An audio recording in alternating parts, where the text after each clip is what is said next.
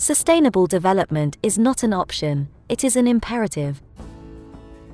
Earth Odyssey is an international organization that aims to research, collect, and present solutions to inspire and empower the ones responsible for educating the children who will lead the world in the future.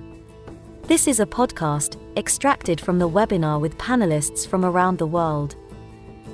Webinar 7, The Imperative for Youth, Be the Changemakers for a Sustainable World. Good evening. Welcome from Bali. I'm in Bali. Bali is known as the island of the gods, but I now discovered that Bali really is the island of humanity and the way the people live here. So welcome everyone. Our seminar today is on the imperative to empower the youth. 2 weeks ago, we had a seminar on inspiring the women, and now we are on empowering the youth. The youth of today, within 10 years, will be at the peak of their profession as decision makers. And it is in the lifespan of the youth alive today, which is 70, 80 years ahead, that we must absolutely make the transition to sustainability in every sense.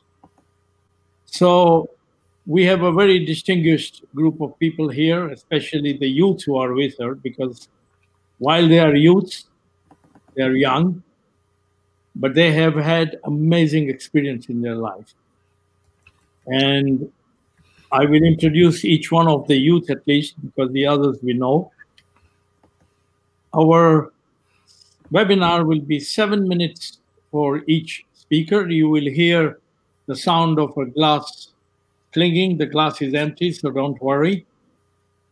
And we will start. The first speaker is going to be Ash Pachauri. I had the great honor to know late Professor Pachauri, who was the chairman of the IPCC, the International Panel on Climate Change. And during his tenure, the Nobel Prize was given to IPCC and Al Gore at the time. He was a very charismatic person. I had the opportunity to work with him at IIASA and also in the IPCC group on agriculture. So Ash, he used to tell me about his son, his little son, he used to call him. So I know that you are already a PhD and you are well on the way. So Ash, you have the floor. Thank you. Thank you very much. Greetings, everyone. I'd like to start by conveying my deepest gratitude for this incredible opportunity to be together with you here during this important conversation. Thank you, Dr. Shah, all at Earth Odyssey, distinguished panelists and participants. Based on Dr. Shah's advice, I'd like to start by jumping straight into the question which has been posed to me, which is, how does one mobilize and catalyze the potential of youth to take climate action and further the sustainable development agenda? At the POP, or Protect Our Planet movement, which Dr. Shah, Dad and I started together, now is coming up to 5 years, and we have a large global family. I'll talk to you about the family now. We use science and knowledge as the basis to inspire youth to take action and serve as climate leaders of today and tomorrow. In fact, our tagline is Youth Inspired by Knowledge. Equipped with the science of climate change, youth tap their potential and inspire change in their own lives, in their homes, in their communities, in their schools, their universities, their cities, their colleges, and then ultimately in the world. For example, our POP family, and I mentioned earlier family, yes, we do call ourselves family, and in fact treat each other as such as well.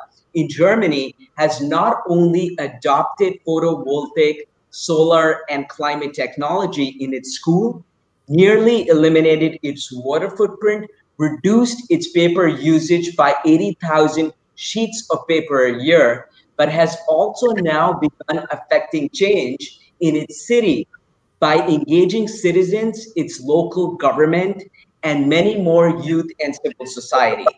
Which takes me to my next point, which is that achieving change and doing so at scale requires us to carry everyone with us in the process. And therefore, an intergenerational, multi-sectoral, and inclusive model is imperative.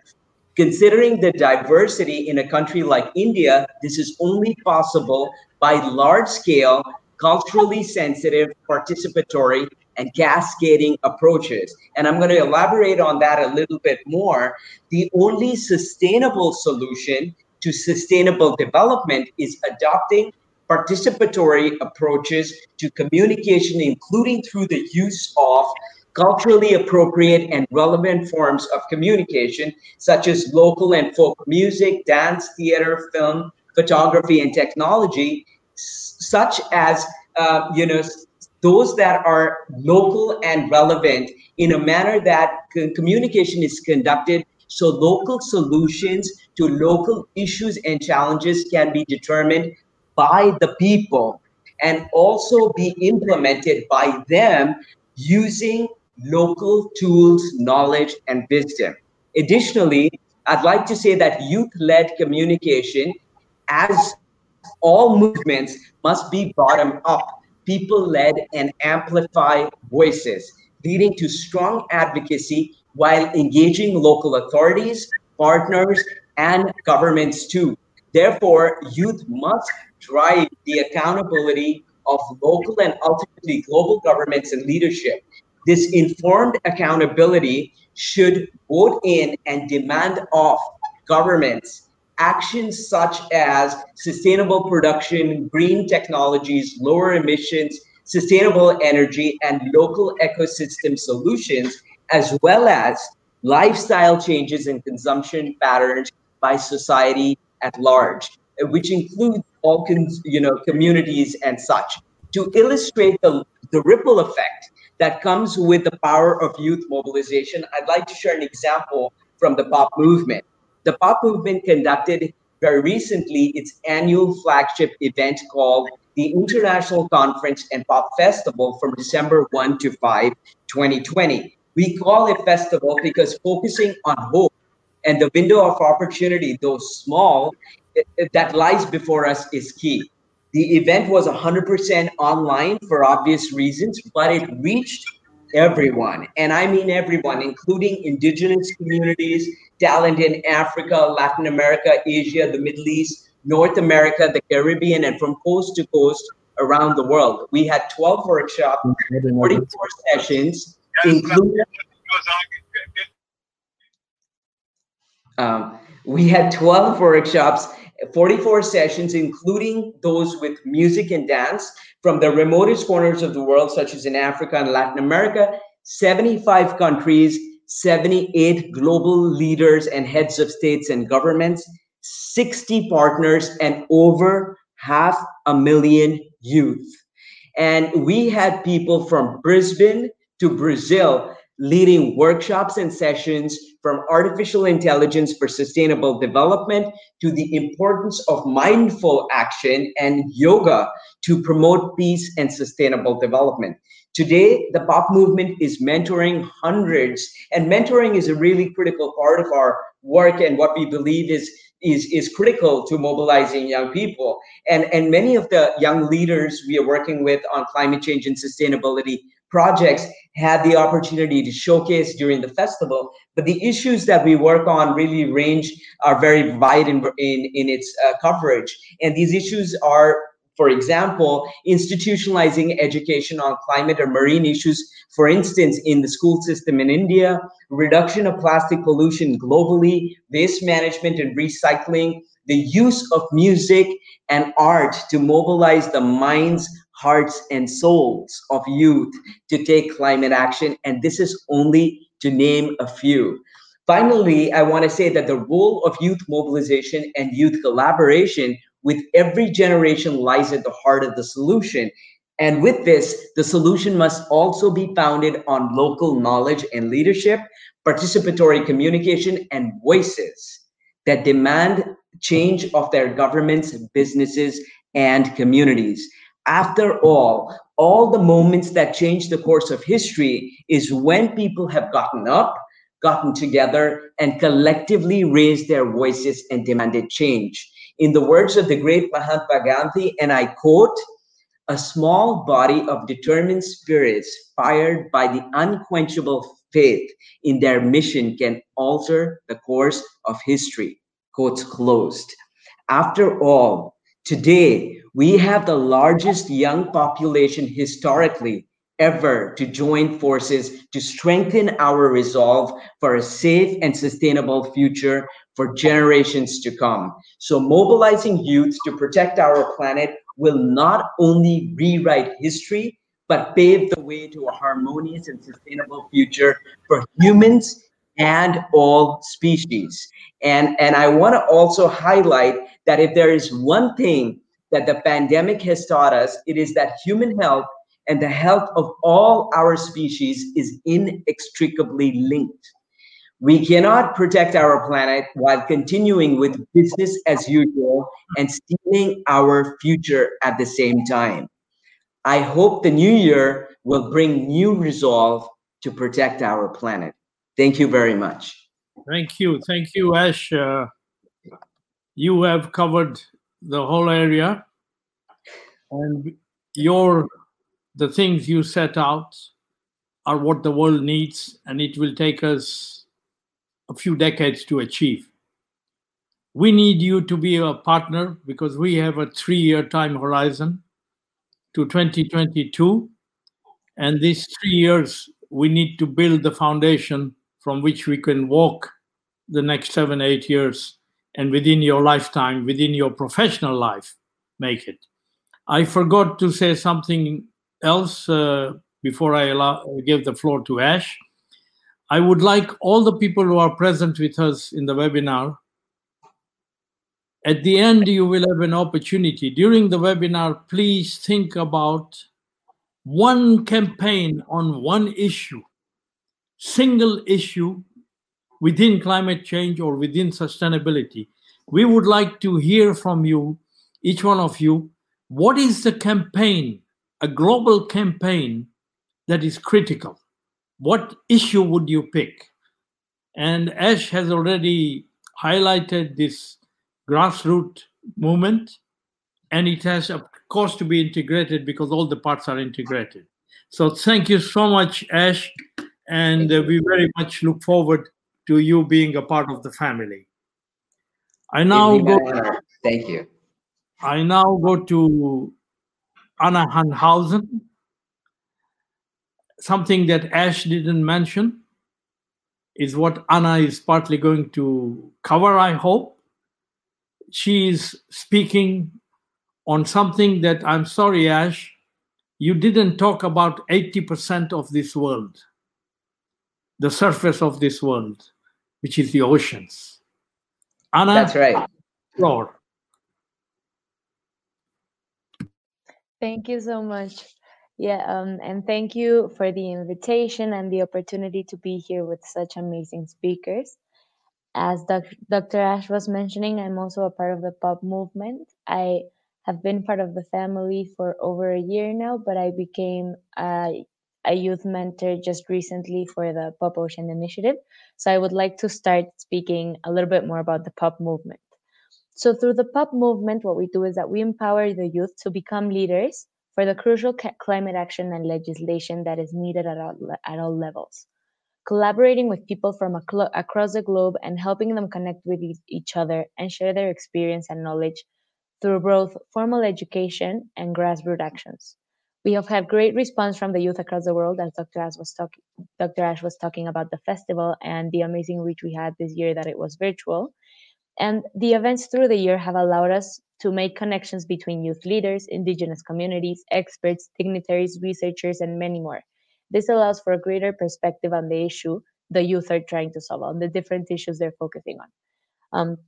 So my first involvement with the POP movement was last year when I presented some of the initiatives at my then university from where I have already graduated.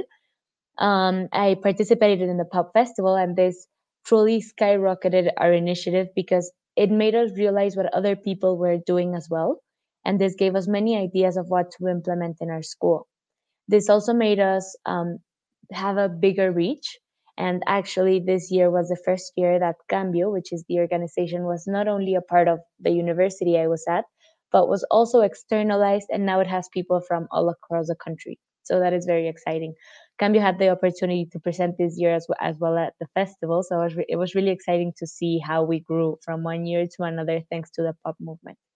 This year, I also had the chance to present the Color Book, which is an initiative I am co founding, which aims to facilitate climate action through the suggestion of specific actions. And that has been really exciting because I have gotten all the support I could have possibly imagined and even more from the pop movement, from mentorship to connections to opportunities. And this has really helped us with the development of our project. And I would also like to mention that since March of 2020, during the Second World Sustainable Development Forum, which is a pop movement sister organization, the Pop Ocean Initiative was launched. Even though I was just talking about some of the projects I'm involved in regarding climate action, my main focus is the ocean. I am also a part of Plastic Oceans Mexico. I am the Pop honorary mentor for Pop Ocean. And just in general, I love the ocean and I love focusing on the protection of the ocean. So it's really exciting for me when in March of this year, Pop Ocean launched its initiative titled Pop Movement launched Pop Ocean, and which focuses on mentoring youth to take leadership on ocean conservation projects. Throughout the months that have happened and the events that have happened from the launch to now, we have had the chance to mentor youth from all across the world through webinars, seminars, and also workshops. And I think a good indicator of the work we have done is that during the festival, 50% of the awards bestowed were given to ocean projects developed during the Pop Ocean Initiative. So I think that really shows how interested the youth are in ocean conservation and also how we have been able to help them push their projects, which is the main objective of the pop movement. Help the youth find their true potential and really make the connections they need to have a good future and to push their initiatives forward.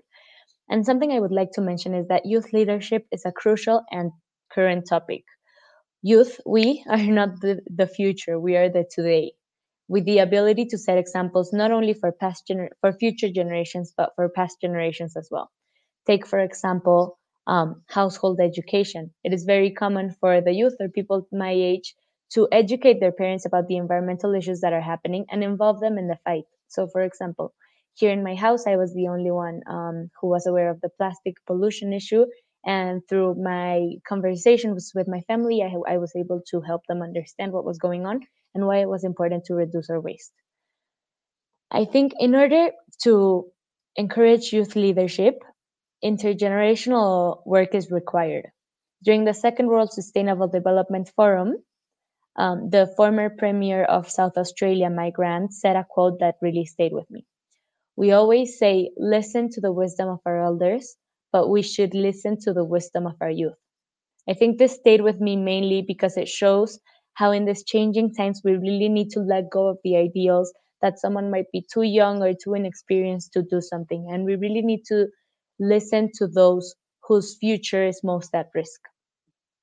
I think the key to finding effective solution and lasting solutions is inclusion. The youth need to be included in conversation as key stakeholders of environmental issues because we are the ones who will suffer the most. Growing concerns for our future must be taken into account, and we must be included in decisions not only at local, national, and global government and politics, but also at boardrooms, because as we know, the private sector has a really important, they're really important decision makers as well. I think another important remark to make is about education, because it is the base of the systemic change we need. In order to empower the youth, we really need to empower the quality of education across the globe, especially in marginalized communities, because with education come many opportunities. The lack of education leads to the lack of empowerment, and this hinders decision making in the future. Take, for example, what happens in Mexico. The government offers the youth grants or money if they don't have a job. So this creates a lack of opportunities, and it makes the youth not vote for who will assure them a better future, but instead vote for those who will give them a bigger grant for not having a job. So the government, instead of focusing on creating opportunities, it just focuses on finding this money to give to the youth. I think education and knowledge lead to better founded campaigns and initiatives where leaders understand the issue at hand as well as the solutions that apply best. I think this goes really hand in hand with POP's tagline, which is not empowering through knowledge. So I think it really is the base of creating change, knowing what's at stake and what is happening.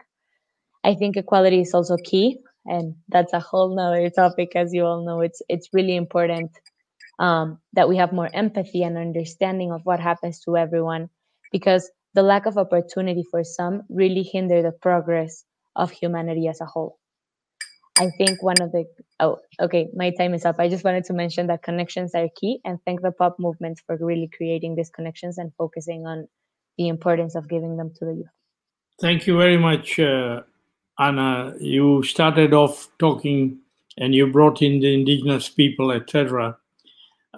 Climate change, you also mentioned. The world of ocean, I don't know if you're connected with Yuri, because before Christopher Columbus, the Phoenicians made the trip across the Atlantic, and Yuri built a Phoenician ship, but he was different than all the others, even the Phoenicians and the Columbus, because he collected samples of the ocean every so often. So he has a record of all the plastic that's in the ocean. So you certainly should connect with Yuri, who is our co-founder of Earth Odyssey. You mentioned about climate change. You mentioned a book that you're preparing, which highlights color book that we can introduce with children and youth, which brings us to the whole issue of climate change. The youth are marching for climate action. But imagine a whole group of people arrive at a minister's office, and the minister says, "What do you want me to do about climate change?" Are we all going to stand up and say, keep it below 2 degrees? Or do we need issue specific? So when I read in CNN that a youth in Ghana had succeeded in shutting down a major coal power station being built by the Chinese, and they are building a lot of coal-powered plants in Africa. It opened my eyes that here was a youth that picked an issue. And so one of the things that I'm working on at the moment to bring to the attention of the youth, that let us pick specific issues to march on. And then you can have a reaction from the government and from the public. Not en masse climate change, because that's a complex issue with 10, 20, 200 sources. And we need to identify the big ones. So that brings us to Chibeze.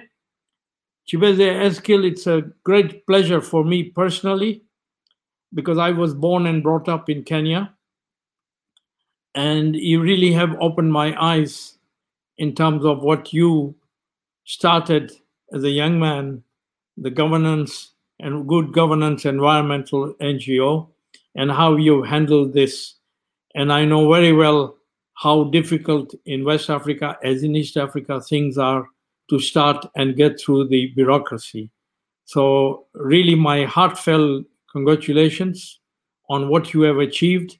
And I think you have set the tone, because the next big movement is coming out of Africa. And that's a continent that a lot of people don't know. And I spent 20 years of my life there, being born there. And I cry sometimes of the beauty. And I want to go back as often as I can. So Chibeze, you have the floor.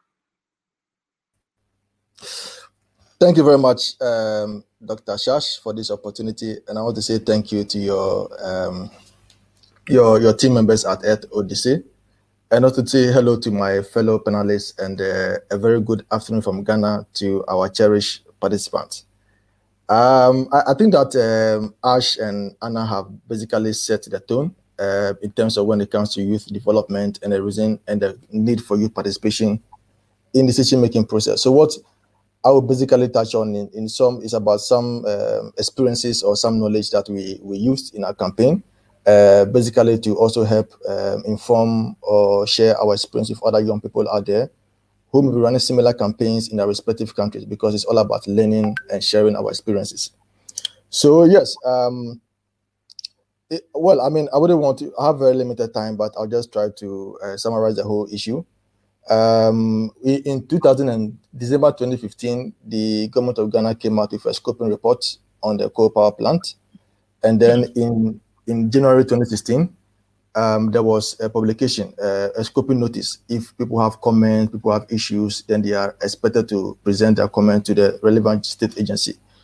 So that actually ignited our campaign in terms of looking at the consequences of coal that it will bring to us, particularly when our government has, virtually signed the Paris Climate Agreement, in Paris. So we're wondering why they should go the way of coal. So that actually informed our campaign. And it was basically young people who masterminded the campaign, who planned and did our own research, did our own investigation, did our own analysis, and then we mounted a very severe campaign. So one of the things we did was that here was the case that Ghana was then in a very severe power crisis. Companies were collapsing, people were losing their jobs, and the private sector basically need energy, to thrive. And of course, as a developing country, energy is needed for us to industrialize. So government thought that, okay, if there's more demand than they can supply, then the easiest way to go is to build a coal plant. And the argument is that coal is cheap, and number two, coal also promises employment. So that was one of the key reasons for government going the way of coal. And then we came out and said that no, we think that coal is not appropriate, and that there's yes, we don't disagree that we need energy, we need power, but we should not take certain decisions that will end up creating more difficulties and more problems for us.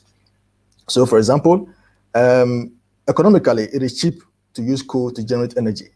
But again, our issue was, when we say coal is cheap, what do we mean by that coal is cheap? Because we are aware that coal leads to air pollution. So that is going to create an additional problem for our Ministry of Health. Must look for more money to treat, air pollution, people suffering from air pollution and all that. So that is a cost element. So again, it's creating problem for a different ministry. Again, we know that the waste from coal affects water bodies. So again, it's going to create problems for people who depend on water bodies, for their cooking, for their bathing and other things. So again, we have to, interrogate what they mean by cheap, that coal is cheap. So basically, our campaign was that with a two-pronged approach, saying no to coal, but yes to renewable. Because it is very difficult to not give government an alternative. You can't say no to something without providing a better alternative.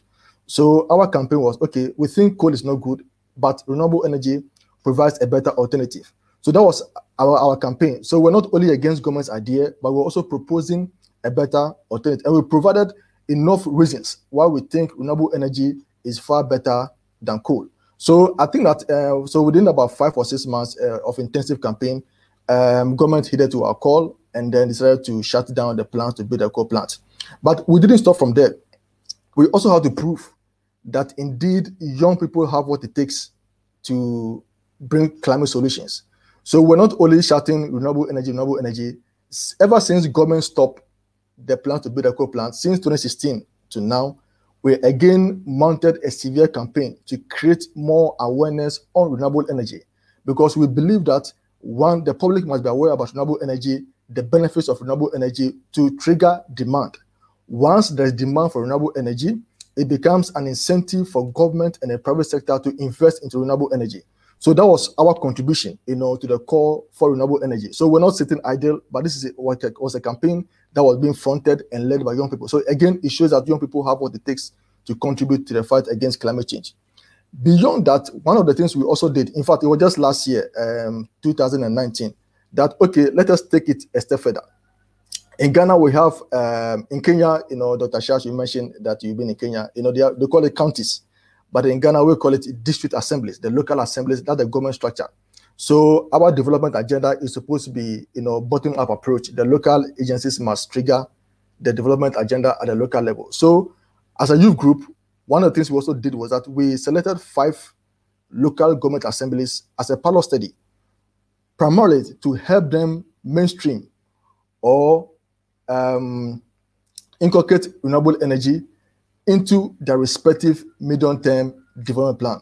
Again, this was an approach that was led by young people. So we engaged government agencies that how can they adopt renewable energy into their plans. So in so doing, we are helping them to, one, consciously include renewable energy into their plans. And then once they upscale it, it will also contribute to achieving our national agenda. So again, this is an effort being led by young people. Again, the government of Ghana has won readiness funding from the Green Climate Fund to develop our national adaptation plan for the next 2 or 3 years. Again, we made a point to government that, okay, as a youth, we need a role to play. We want to influence policy. You know, we have some knowledge, we have some experience, so we must have a role to play. It is not enough to shout, you know, by the roadside and march on the street. We want to be at the decision-making table. So I'm happy to announce that the government has formed a 5 working group, cross-sectoral working group, and all the 5 sectoral working group have youth provision or youth representation. So once we kickstart the process this year, young people are going to participate in designing our national adaptation plan. Last but not the least, the government of Ghana is also in the process of revising our nationally determined contributions, which is one of the provisions in the Paris Climate Agreement. So, and the government of Ghana is hoping to do that by next year, by the end of the first quarter of next year. We are hoping to revise our nationally determined contributions.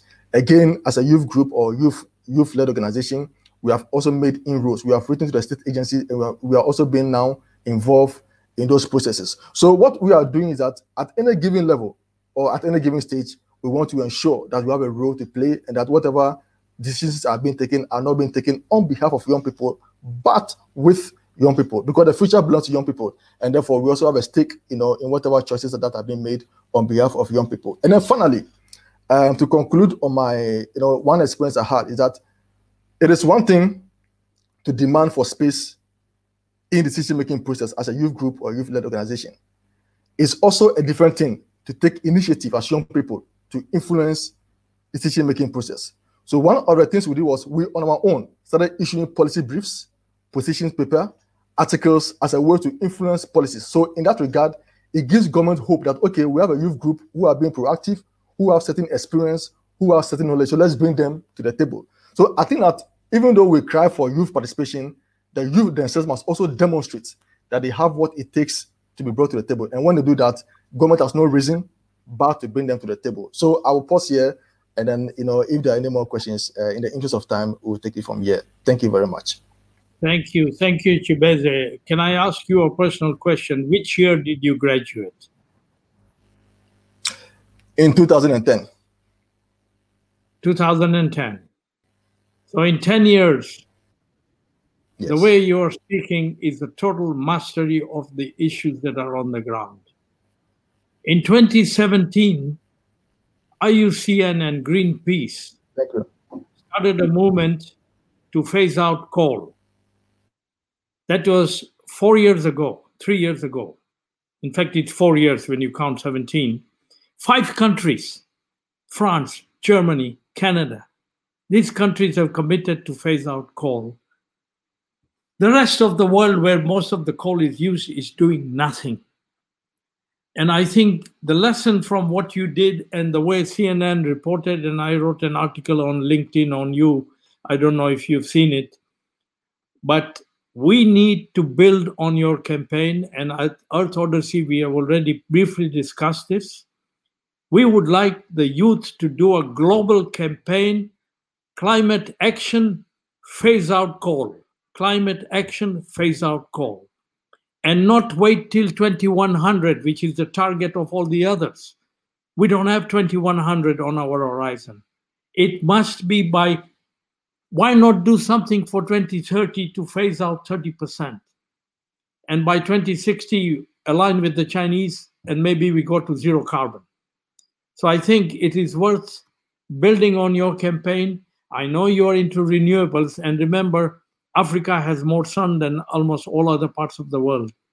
And now we have batteries, so you can store it and cook at night and study all night as you wish. So I think this campaign on coal, which accounts for 30% of all greenhouse gas emissions, agriculture is only 9, 10%, 12%. So we need to handle coal as the first stop. And we've seen that petroleum, diesel will be going out of the cars. So let's not miss this opportunity. And we would like to sit down with you and discuss the possibility that by 2022, which is the 30th anniversary of Rio, can we not make this movement and take it on the road? So thank you, Chibeze. It's a great honor to have you. And you are the really, really appreciate. We've got Ukepeme with us, the ambassador for peace, lawyer who has been with us. And the continent of Africa is big with its large number of nations. And Ghana was the first country to get independence. So it's a great honor to have you. Thank you so much. Thank you, Dr. Shas. I appreciate that. Yeah. The next speaker needs no introduction because I've watched her last 6 weeks. I go to the United Nations conference out of Geneva. And who is there? Kekeshan. I pick up a copy of the latest Forbes magazine. Who is there? Kekeshan. And we've been honored with Kekeshan the previous 4 weeks as she has participated in our webinars. This is the young voice, like the three of you who have spoken, and you four as a team could be the guiding light, the guiding force of the movement of the youth to take us. And you come from different continents, you will come with so much knowledge, and forget about knowledge, you come with passion. The passion, the wisdom of the youth, as Anna said. And the wisdom of the youth is not the issue, Anna. I can apologize on behalf of all the adults of the world that the saddest thing we have done in the history of humankind, you are the first generation ever in the history of humankind on whose shoulders we, the adults of today, have put the responsibility to put our world on a sustainable pathway. If you fail, it's over. How can we put this responsibility on the first generation in the history of humankind? That's who you are. And it's all on your shoulders. But if the shoulders are as strong as the shoulders of the four people who spoke, I can smile because we are going to prevail. We're going to win. Kekeshan, you have the floor. Thank you very much, Dr. Shah, and hello everyone from freezing Toronto, Canada. As Dr. Shah said, my name is Kekesha. I'm a Forbes 30 Under 30 United Nations Human Rights Champion and founder president of Green Hope Foundation. And as always, it's lovely to be back here and to meet all of you. So the word empathy plays a very important role in my life. And I come from a family where empathy has always been a part of our daily lives. I've seen my parents go out early in the morning every weekend to distribute food, clothes to those in need. And I always accompanied them.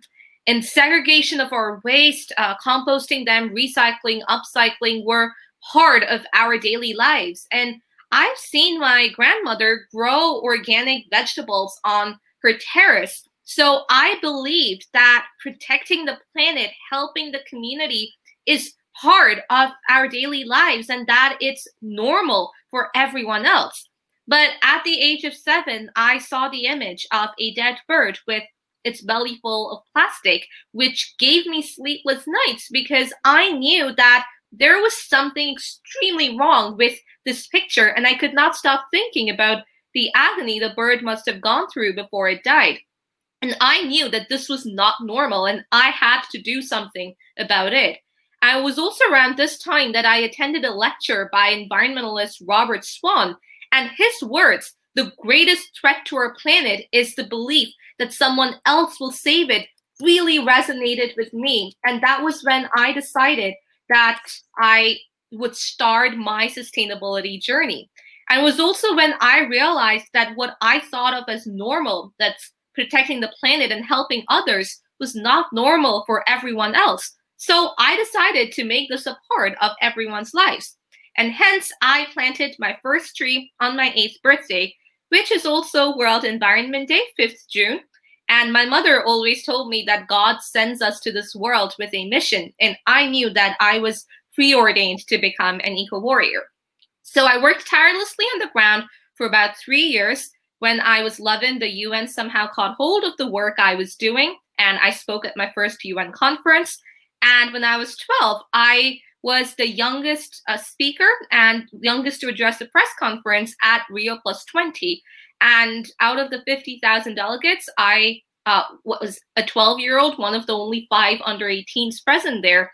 And that was when I realized that there is a tremendous lack of inclusivity of children and youth in the sustainable development process, which was when I came home and started Green Hope Foundation when I was 12. And today, Green Hope Foundation has an outreach to 25 countries with over 130,000 young people using education for sustainable development as a transformative tool through formal and non-formal methods of communication, so that we are able to provide the skill sets to think and act for a sustainable world.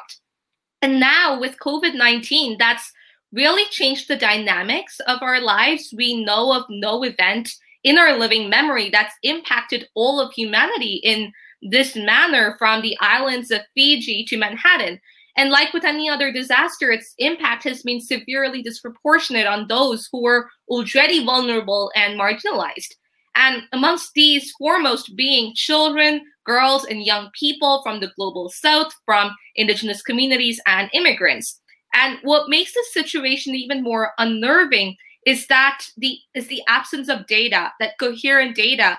And we've been working deeply with these vulnerable people for the last 8 years. And because of this absence of data, the responses can be really difficult to take. And working on the ground for so many years, Green Hope, we know their struggles and adversities from our grassroots interactions, where there are stories of inhuman misery and deprivation that we've encountered in Kutupalong, the world's largest refugee camp, or in no man's land along the Syria-Lebanon border that even today has hundreds of new refugees fleeing death and destruction in their homeland. And amongst them, a majority are children and youth. And their images do not make it to the mainstream media that's more interested in glorifying protesters and strikers on 2nd Avenue. And to cite a few more examples from our work, Green Hope has been working with young people in Liberia. And in Liberia itself, 65% of its population comprises of young people. The youth unemployment rate is 85%. And 48.34% of the total population live in rural areas. So in the villages of Liberia, where we're working firsthand, there is no electricity. So how do you expect these youth to study at night? And this accelerates their descent into drugs and crime, because there is a limit beyond which you can study under street lamps or kerosene lamps. So the word empowerment has different connotations in different parts of the world. And in the global south, to empower the youth, we need to give them food, water, clothing, shelter, safe spaces, and access to education. And only then will you have true empowerment. In Bangladesh, we've seen the same problem. We've seen firsthand young boys and girls whose feet are full of diseases because of the dirty water that they bathe in. Their teeth have been eaten away by the pollutants in the dirty water that they drink. Girls as young as 10 get married off, and by the time they're 13, they are mothers.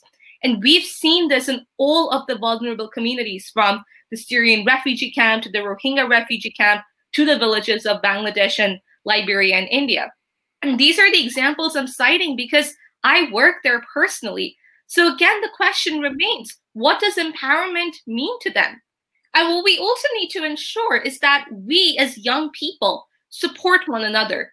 There are several international processes where children and younger youth are harassed tremendously by older youth. And I myself have been a victim of this harassment. So if we want a seat at the table, we have to be united in our mission. And recently I was invited to speak at a conference, ironically organized by young people, where the two categories of speakers were world-class speakers and student speakers. So with this distinction, this exacerbates the discrimination. So again, we have to rethink our methods of empowerment.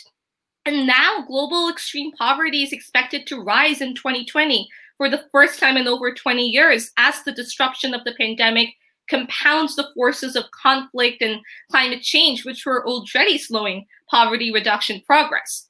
So now what can we do to regroup? One thing's for certain, we cannot repeat the mistakes of the past, nor can we repeat the same mechanisms, because if we are to achieve different results, we must do things differently.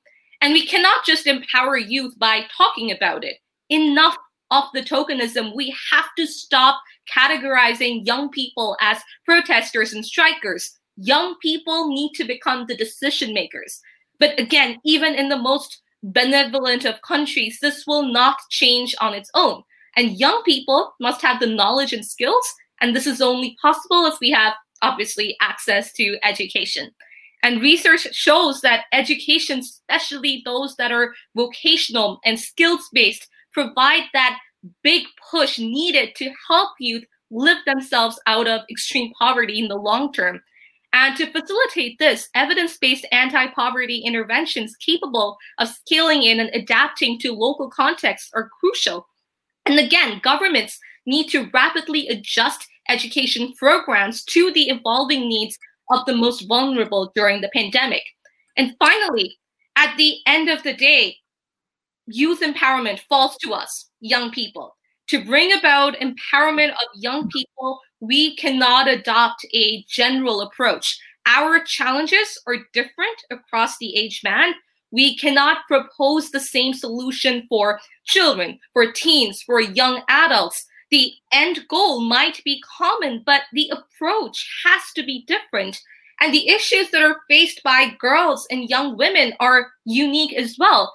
If we don't address the issues of gender parity, of stopping the violence against us, removing the centuries-old bias that prevent us from having the same freedom as men and boys, then youth empowerment will continue to remain as elusive as the proverbial pot of gold at the end of the rainbow. So we're strong. People will not be playing one youth against the other, and only then can we be truly empowered and move forward. Thank you. Thank you, Kekeshan. If you hear her voice, imagine you couldn't see Kekeshan's face. You would wonder, which is this professor? Kekeshan is not less than 20% of her lifespan. You can guess her age. I cannot ask her age, but she's less than 20% of her lifespan. At the age of 7, she understood that someone else will not solve the problem. She has to do it. On her 8th birthday, she plants a tree to celebrate her birthday. Can you imagine? Every year, every person celebrated life by planting a tree. We would have 7.9 billion trees annually planted in this world. And what a difference it could make. So Kekeshan, I have no words except to say that we need you. We need you part of this youth movement. And with you, again, we can sleep better because we know that with youth like you, all of you, we will succeed. So thank you so much. And now we have talked about climate change. We should be actually talking about climate change or climate goals 2030. So we come now to Sustainable Goals 2030. And Kekeshan is working at the local level to implement SDGs. So Helena, who is working very hard, wanting to celebrate Stockholm 2022, and with us Rio 22, because it will be 50 years since Stockholm and 30 years since Rio. So Helena, you have the floor. Are you there? Thank you very much. I'm here, but I don't think you can see me. But I hope that you can see my screen. Can you see my screen? I hope so. Yes, we can. Great, excellent. Thank you. Well, the subject of today is empowering youth to secure a sustainable world. And as many of the former speakers have already mentioned, supporting youth to put pressures on today's leaders is also crucial because we need to act now before it's too late. So we cannot wait until today's youth are adults, although we have seen already a lot of young persons now presenting that are acting really as adults should act. One or several important lessons from this year that is now coming to an end is that we are in several major crises. We are in a planetary emergency situation. And we see one of the things that we're seeing, apart from the pandemic and all that, and the climate change and biodiversity crisis, we are also seeing youth leaders coming up and protesting and demanding action. This is not something new. We had it already at the Rio conference in 1992, where Severin Suzuki was 12 years old and one of the speakers. And now we have, for example, Greta Thunberg and all of you amazing and impressive speakers that are here today. And we have solutions today. So what we need is leadership, and we need to include youth as leaders. Because you're not only future generations leaders, you are leaders of today. And something that we've also realized during this year, 2020, is that we are in this together, and we can act together, and we are all connected on only one planet Earth. Only one planet Earth was the subject of the Stockholm Conference back in 1972, almost 50 years ago. And that's something that I realized in 2014 when I started the 2022 Initiative Foundation. And what we proposed in a few years ago, or last year actually, a year and a half ago, to the Swedish government, was that we should have a Stockholm plus 50 conference, but not only a conference in Stockholm, but conferences around the world that are connected digitally. Now, that would not only decrease the CO2 emissions from traveling and increase engagement, it would also be pandemic proof. And now, during 2020, we've seen that we can actually connect digitally on a global scale. And we're also preparing for something that we call sustainability games, a competition, or not competition, but games in Best for the World, where everyone would be a winner. And I would love to get in touch with all of you others to develop those games during 2021.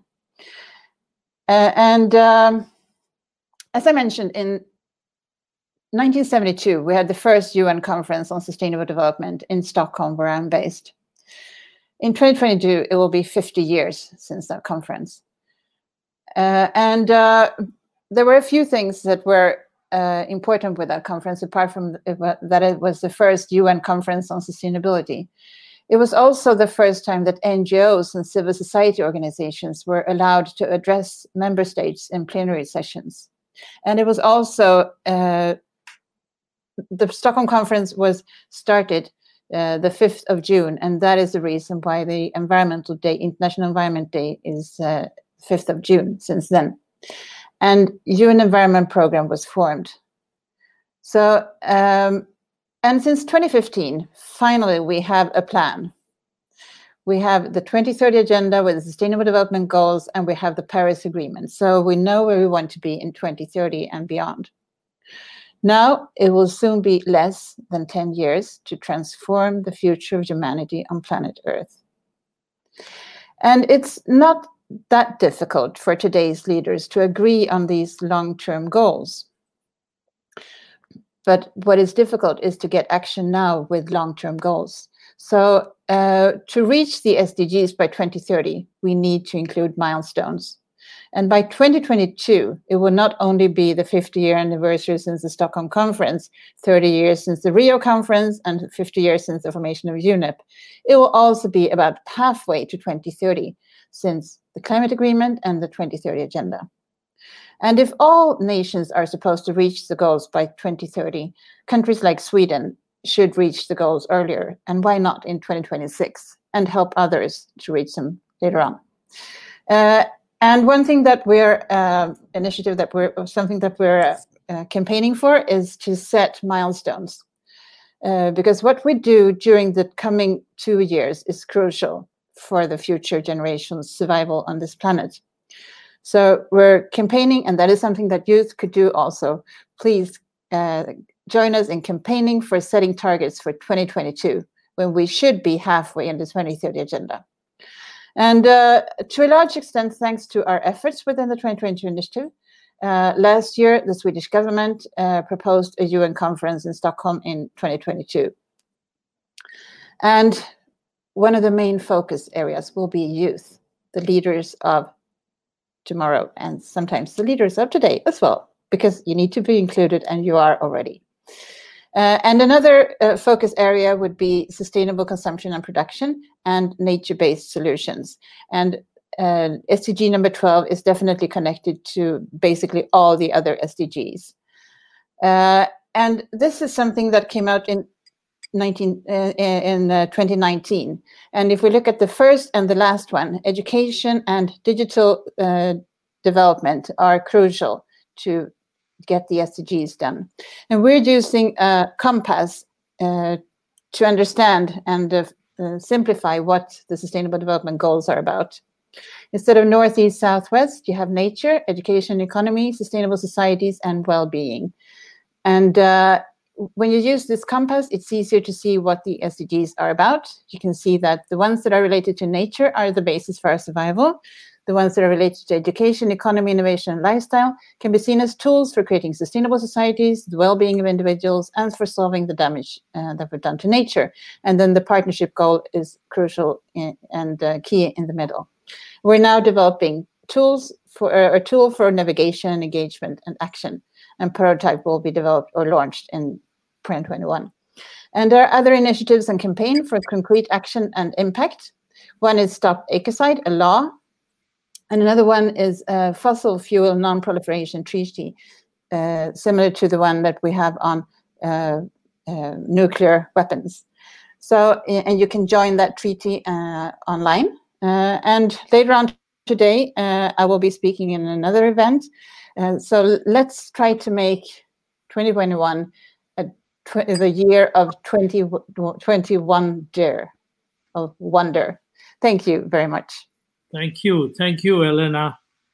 I would like, with the permission of my secretariat, I feel compelled to make 2 or 3 points. One is, please, Helena, put New Delhi on your list of countries, cities that you put, because that's the main one that is missing. Absolutely, I will. Secondly, congratulations to Sweden for having held the first Stockholm Conference on Environment and Development back in '72. The children who were born in '72 were in the prime of their youth in 1992, when we had the Rio Earth Summit, the biggest summit, and there will never, ever be another summit like that. You are going to celebrate the 50th anniversary. We celebrated Rio +5, Rio +10, Rio +15, Rio +20. Nobody is thinking about Rio +30, and that's the whole purpose of Earth Odyssey. We must celebrate the 30th anniversary of Rio, which falls in the same year, 2022. It is time to move from unilateralism to multilateralism and think of why can we not celebrate these simultaneous events, giving the floor in Stockholm what it deserves, giving the same floor in Rio. But much more important is, I think we should have the youth organize celebration of Stockholm and celebration of Rio around the world in all those cities. And this is a challenge to the youth.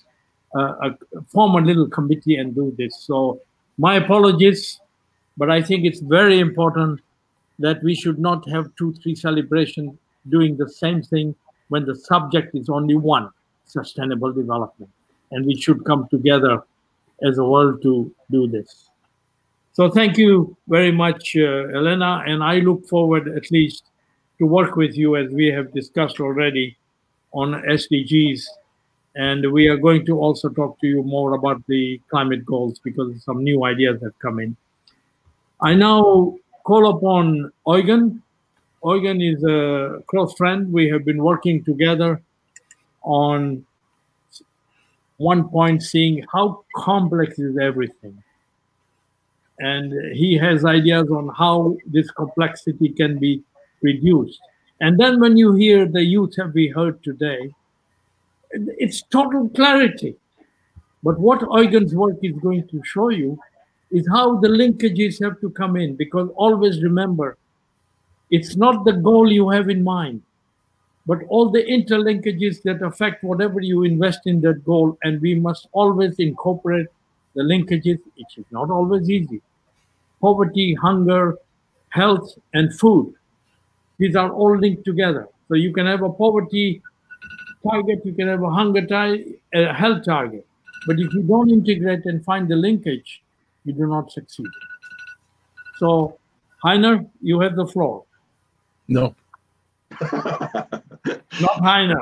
Heiner and Eugen are two close friends, and one is younger than the other, but I always make the same mistake. Eugen, you have the floor. Okay. Yes. Thank you very much, Mahendra, for being here again and for being able to talk about these complexity matters. A little bit of background for those who don't know me yet. I worked in an environment which was highly complex. We identified root causes of tough problems and solutions thereof. And then came the best practices, and this culture was lost. I was one of the few who refused letting go of what worked well. And it turned out these old practices worked amazingly well when it came to highly complex challenges. And from that, I concentrated on identifying root causes nobody felt responsible for and solutions thereof. And that's led me to what I'm going to show you in a second. Okay, great. Yeah, extending on what Helena has talked about now, we have a tough deadline, 9 years to go, and from an innovator's perspective, the obstacles are insurmountable. And there's a strong need to create obstacle-removing action now. Now, when we look into this, we need to understand the current situation. From the solution perspective, and especially from the innovation perspective, it looks like this. It's not just climate, but there are downward spirals in many fields, and there are countless complex dependencies between these fields. If you want to solve this, then we need to find ways to get to the bottom of the root causes and get them solved. Now, when we look around, there are fantastic initiatives underway, like the Paris Climate Agreement, Fridays for Futures, Sustainable Development Goals, and there are countless innovative solutions that exist today. However, between those two sides, there's this cloud of practices, cultures, and the various thinking we have adapted to that prevents us from getting these innovative solutions to where they need to be executed. In fact, I'm convinced there are effective solutions available today for all these fields. And there are solutions to get rid of this cloud, but it's the very cloud that prevents us from getting this solved. So we can, if we want to achieve the 2030 deadline, we can no longer afford initiative owners wasting their time and money on continuous firefighting and insurmountable obstacles and highest impact solutions getting stuck. But there are complications.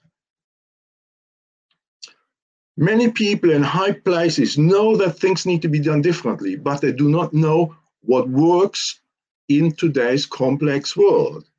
And people have learned to smell when something is wrong with new initiatives and withdraw themselves. But then here's a solution possibility.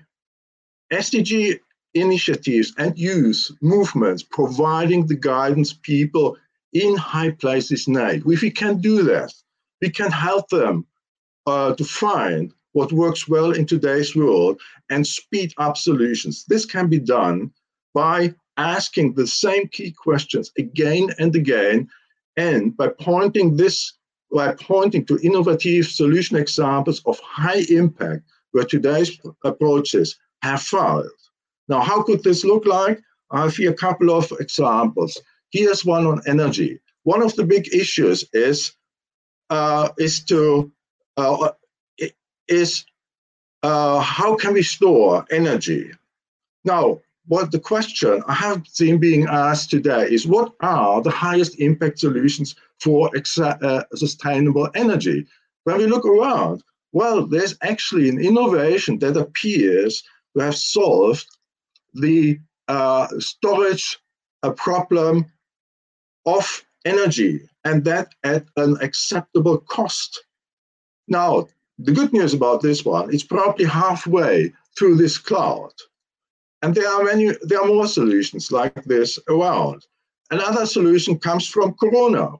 All of a sudden, we have seen phenomena being used, like the exponential growth phenomena, the tipping point phenomenon, where medical equipment wasn't possible to receive the next day, and you've heard about flattening curve practice of the capacity bottleneck phenomenon. But then, in organizations, the same phenomena have occurred. The exponential growth has taken place, and it was overlooked or neglected. And today, this means that there is still plenty of opportunity available to make a huge difference for all the matters you see here at the right. Just imagine what happens when we can remove countless obstacles to energy type of solutions, to biodiversity type issues, burnouts, you name it. The question we can answer is simple. Where is the integration of phenomenon knowledge into today's decision making? Another one is this one. Where is the high-speed innovation track for out-of-the-box innovations of highest impact?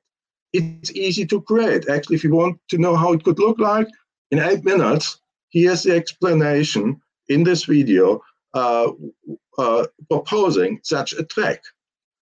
Another one is this. What are the highest impact root causes hiding behind the surface? And here's an example of a really big one. It's a single root cause and a single word to remove the unnecessary bureaucracy and complexity. With what I have shown you so far, the question is not whether, but how quick we can reduce this cloud of procedures, obstacles to the level you see here. Now, together, what we're going to do is we're going to create an initiative acceleration webinar. And if this got your attention, if you want to speed up your initiatives, or if you want to help get spreading the word so we can remove this cloud and get the innovations that are there today actually implemented and meet the 2030 deadlines, then I would like to invite you to join this webinar. You can send an email, or you can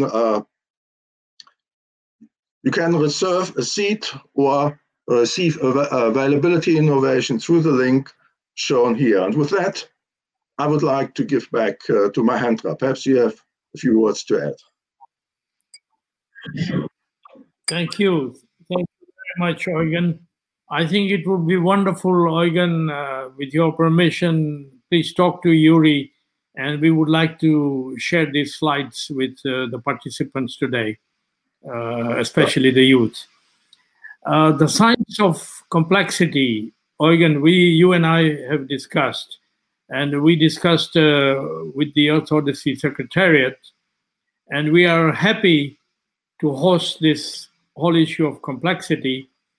And the title of that webinar, which I have not discussed with you, but the title would be wonderful to call it The Science of Complexity and the Simplicity of Solutions. So I like that.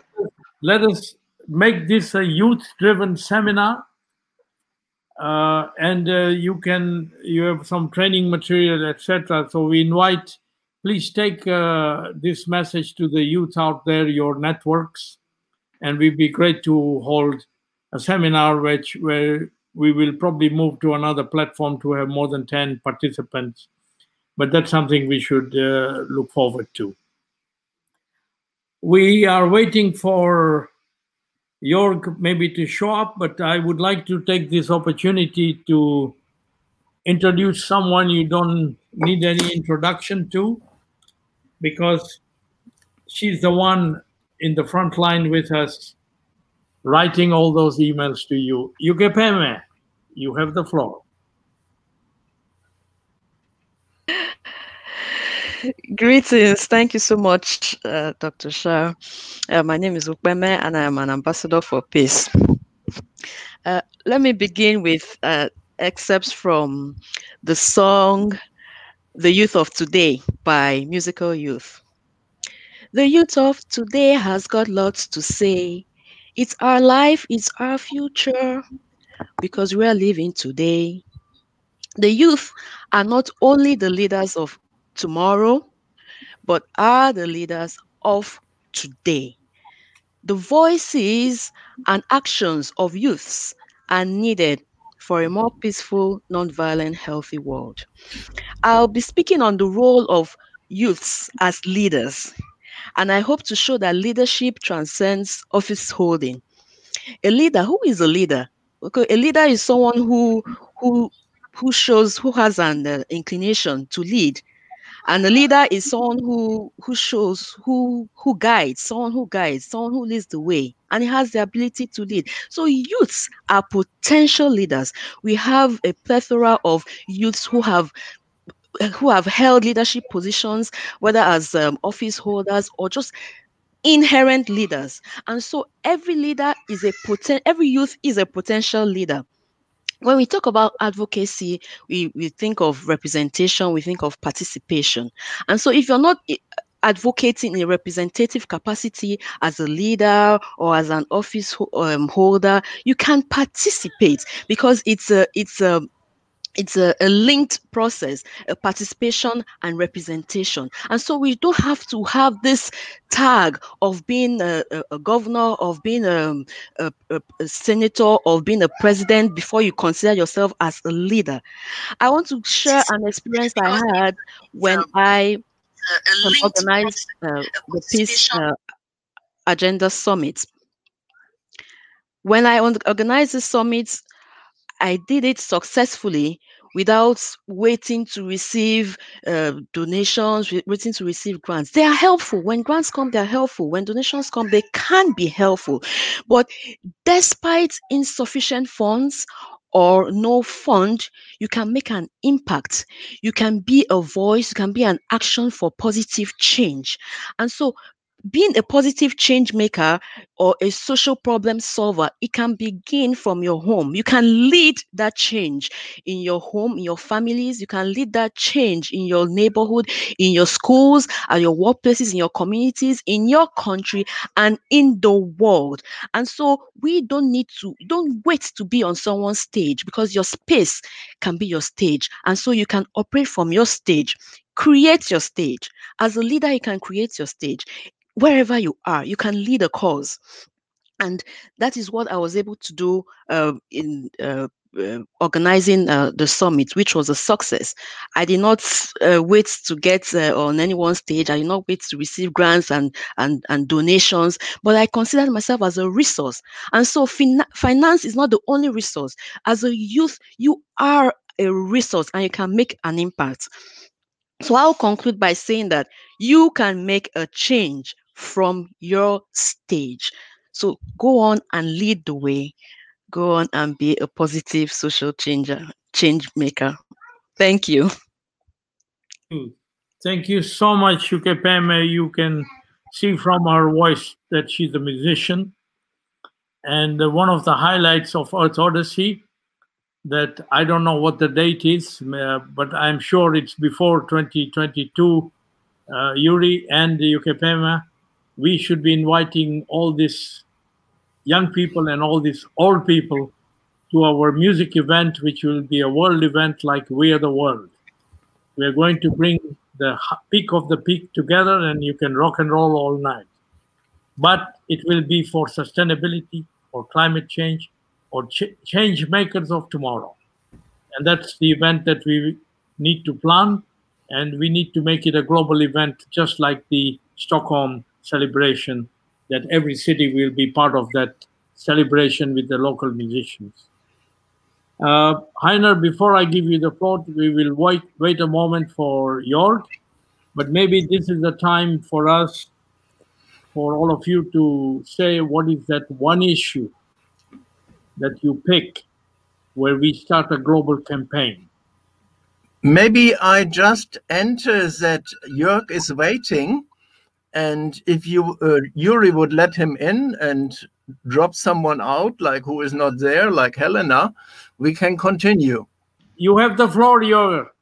Since you've been waiting so long, we give it is me. We give you immediately the floor. No, I think it was me first. Oh, yes. I'm sorry. Age before beauty. Go ahead.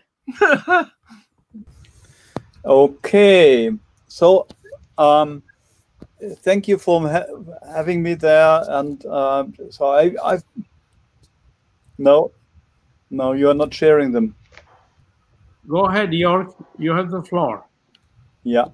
So the reason why I'm here is anyway. So now I'm here, and I'm here for a good reason. I think I know many of you already. Reason you are talking.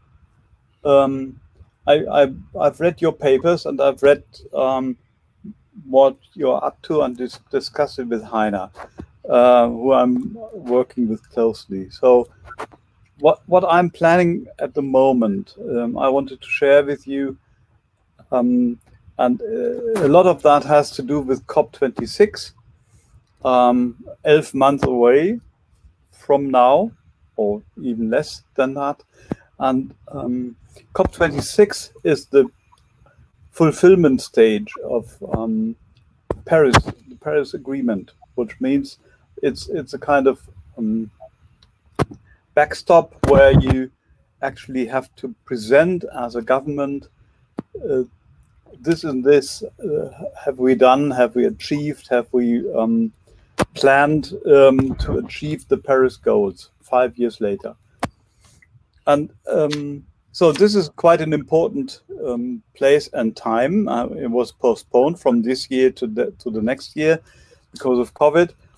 And for this reason, we have more time to actually develop more interesting concepts. And at the same time, we have learned that so much of the Paris Agreement has been pushed back. Actually, is not happening. The governments haven't picked it up.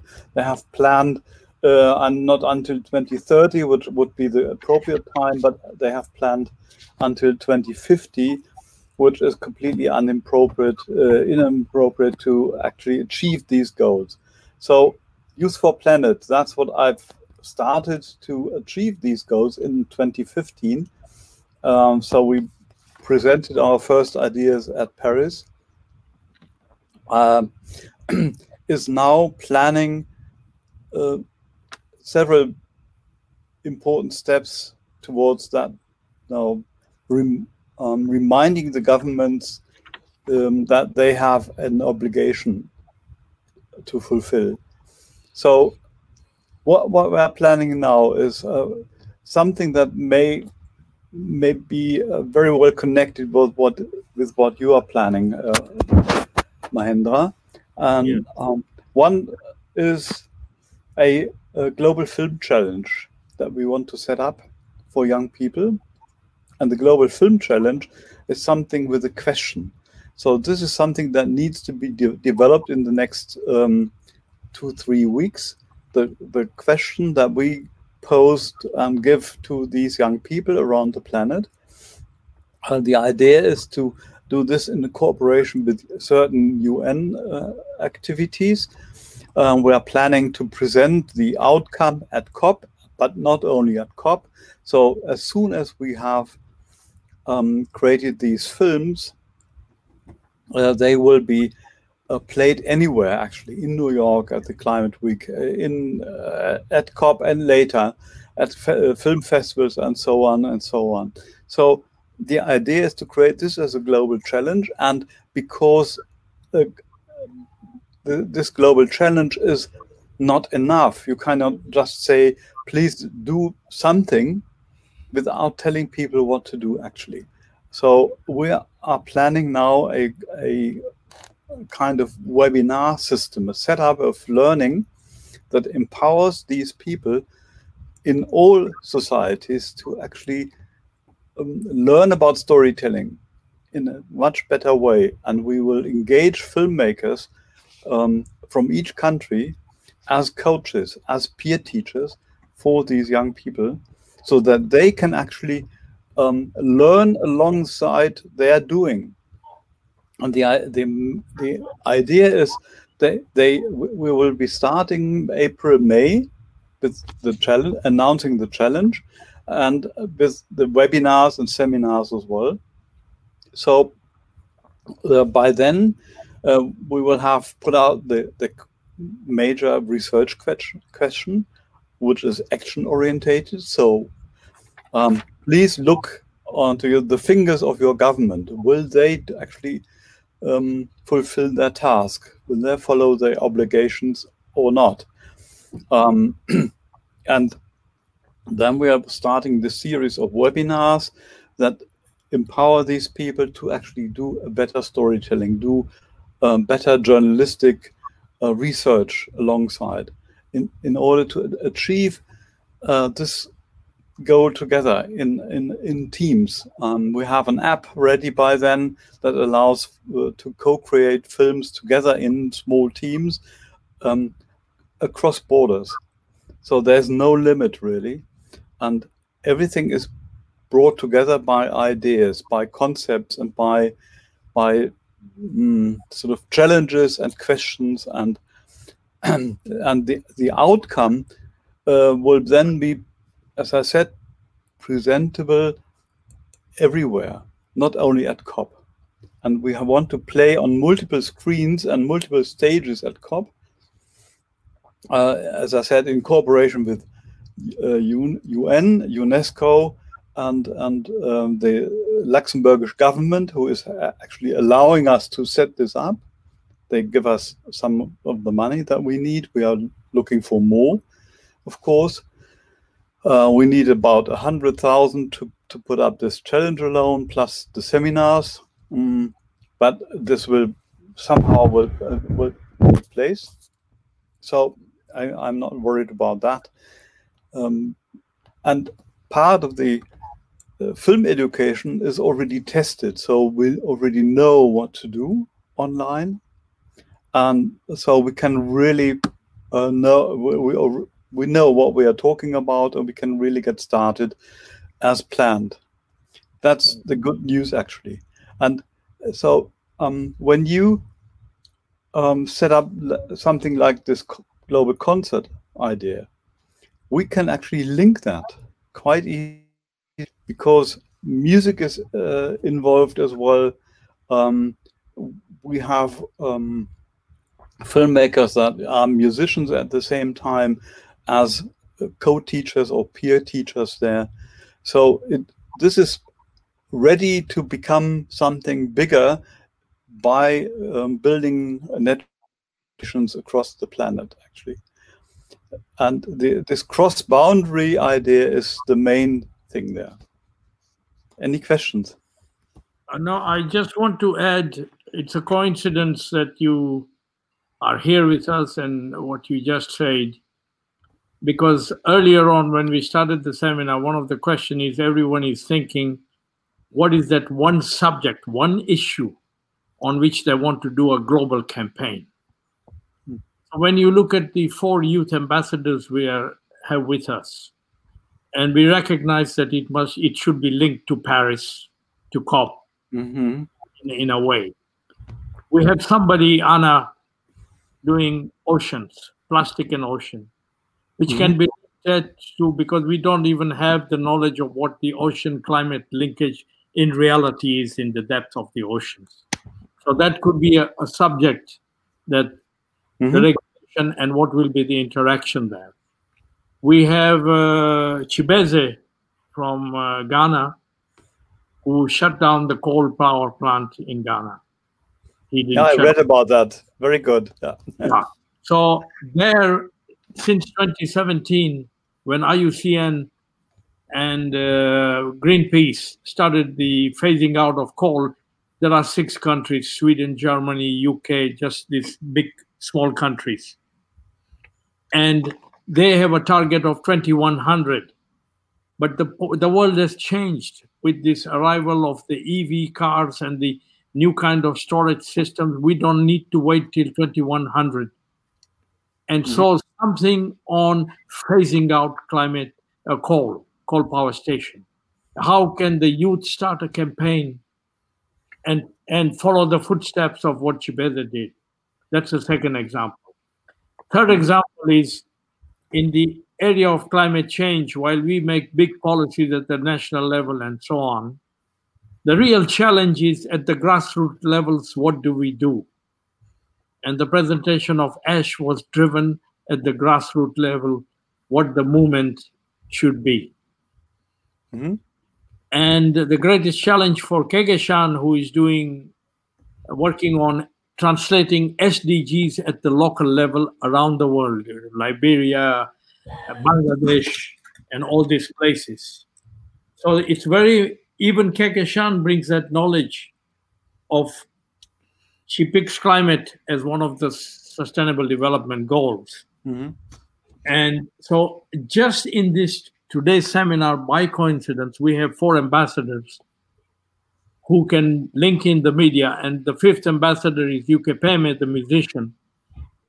As we told you that we have to have these events. So this small group, we have this. But of course, this group of youth we have with us are not going to look inside themselves. These are youths at this age, have a network, a very big network, good contact with the government.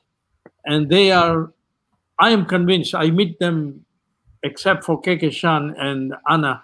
Well, Kegeshan, I have not met them, but what we heard today, I can speak for myself, that I would have no second thoughts in making them the ambassadors to go out there and create the teams into the network of documentaries, which they can download also on our system and on iPhones, and begin to build up and then do the formal documentary that's necessary for the COP meeting. So please, the rest of you speak now, please. Mahendra, don't you think I just should give this overview on how to involve the youth and not getting lost in the detail? That's why I said speak up. Go ahead. I speak up now. Can you see my slides? Yes. So you see, I worked with youth for 20 years around the Expo. We created with Positive Networks, with the youth of the world, a youth leader magazine. And what I want to present here is how to find orientation and embodiment, because we have lost the youth. They were working and they were struggling, and they were so far ahead already. And with them, we started not only Youth Leader magazine, but Makers for Humanity, to really make it concrete. And as we just mentioned, involving all the disciplines, doing joint projects. So the youth are there, but we didn't really link them to the UN, to the civil society, to the foundations. And when preparing this, I said, and this explains a little bit that I'm not an educator. I was just asked with all the futurists of the world 27 years ago to look into how can we bring the issues together, not just local, regional, and global, and across sectors, and how can we come to a joint orientation. And I called it our view of life is too flat. So all these theses, all these preparations, all this is there. At that time, we didn't have color, so they printed it only in black and gray. But what we need, and that is my first thing, is please consider to do it intergenerational, but in a way like the youth did in Germany after the war, not have a monologuing teacher, but they select the teacher and the elder, and then they select another one. So they are having orientation years and orientation workshops to really identify the issues. And when preparing, I found that in the early Frühromantik, I mean, that's been the time of Humboldt and Hegel, there was Novalis. He was a poem who said, this academic knowledge alone is bullshit. We have to sing, we have to kiss, we have to include light, and really put away all these figures and numbers. So I really wanted to show you, as we discussed it before, and we discussed Einstein. Einstein said in the last week of his death, he learned by playing with his anchor pieces.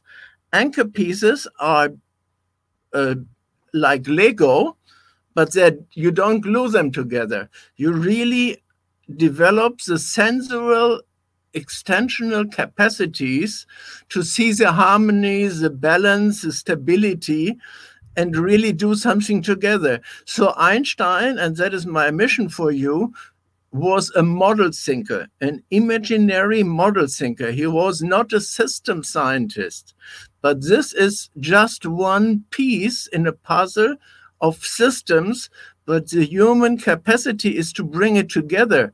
And Einstein also said on his deathbed that he learned all his creativity and visionary and embodied thinking through the Bernsteinsche Volksbücher. These were futuristic storytelling things. So it was without limits. So they could create their unbound creativity. And my work, and this is what I'm offering here to the group, is to look with all the Steiner, Montessori, Frege into the freedom of education, that we involve the old and the new, and not leave the young people alone in the dark, and they have to fight for funds, but really find structures by understanding the commons. And our approach to the commons, we spoke last seminar on the common sense, but we need also the common frames of references, and trying to put it all into words or into pictures is not enough. We have to bring the words and the pictures and the maps and the symbols, all this together. And that's why we worked on multimodal approaches to really bring extra senses in when, as we see since Rio and before, that the problem spaces are really exploding, that we have to come to shared solution spaces, what I call common frames of references, or Noel Brown called that. So all this, for the sake of time, I'm closing with this, and I invite you to come to me back later, and we should now go to the action items. Thank you. Thank you, Heiner. On a positive note, you know, the youth of today are still not conditioned into narrow thinking. and they are very much open to even bringing the rock and rollers on the stage while they talk of climate change. So I think we are in good company. Heiner, and the work you did 20 years ago is so relevant, and I'm sure that we will be happy to have a youth seminar on that particular subject and get their input on how they could take it to the grassroots level. Go ahead, Jörg. Can I just add something? So building on what Heiner said, in Germany, I'm part of a system, the so-called free day system, which is now trying to invade the educational system. And the free day idea is that the young people themselves, the pupils themselves, develop their learning concepts in school, supported by teachers in a free space, 1 day a week at least. So then they can develop films, for example. I work in a school, I advise a school that has decided to go this route for the entire school. All classes have these free spaces, and they move towards a sustainability level of the next step, really, throughout the school year now. And something that is a kind of educational revolution, if you think so, within the system, because it allows this change within the running system. You only need 3 or 4 hours a week, but still allow young people to think freely and think for themselves and develop then concepts like making films, doing research on what is really the hot topic for my life, and then develop outcomes, solutions, solution spaces, like Heiner said. So the idea is now to use what is there and allow this to travel to other countries.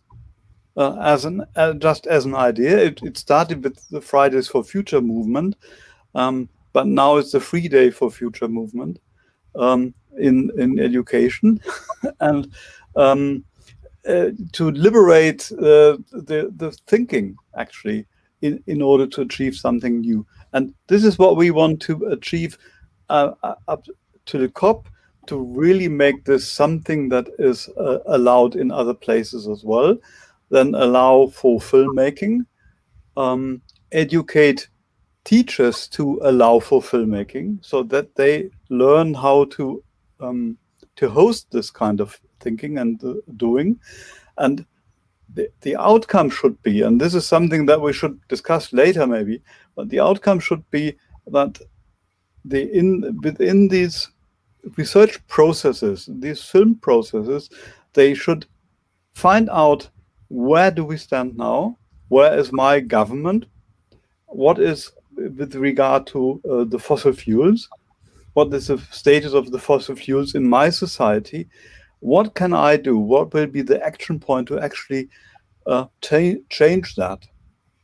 Like Chibese did, yeah? Make it concrete. How can we change that? By describing the factors, and then give this information into the hand of other people who then can actually take action. I think, can I just say one thing, that what Jörg is telling us is that the power of the video, the visual images, as opposed to long list of words, is the most effective weapon we have. I give you one example. Over some 30 years, I attended all the food summits, the 4 World Food Summits.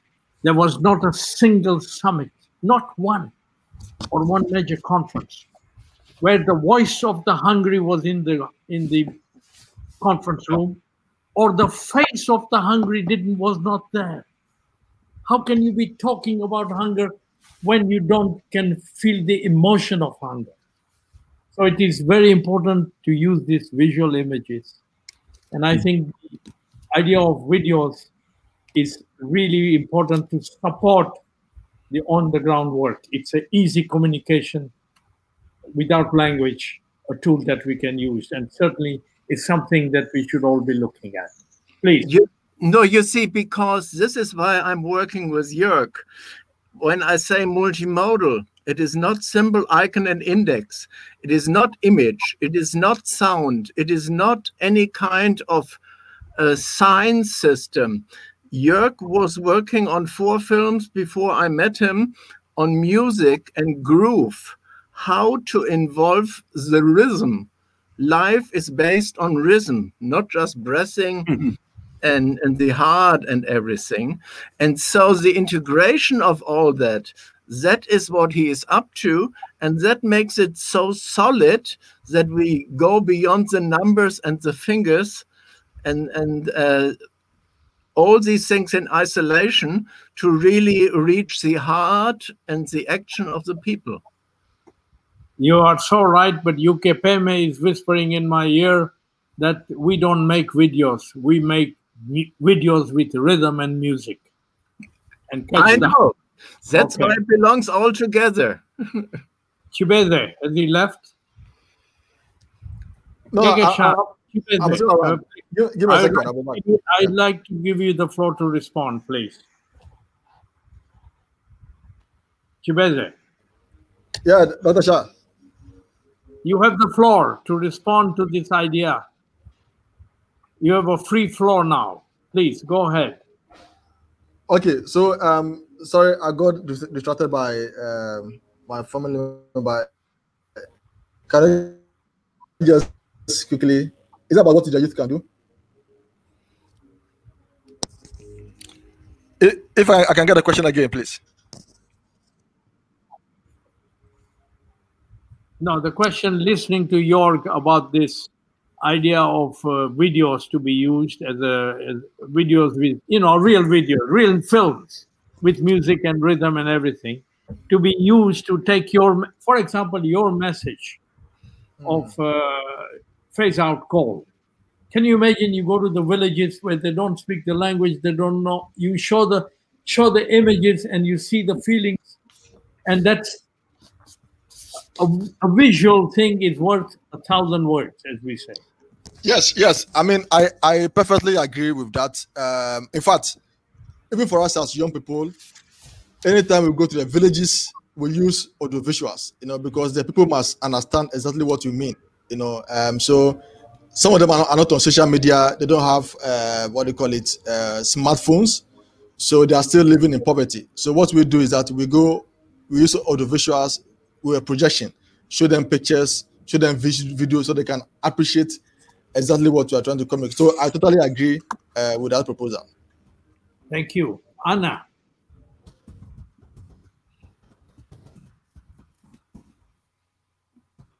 Go ahead, Anna. Can you hear me now?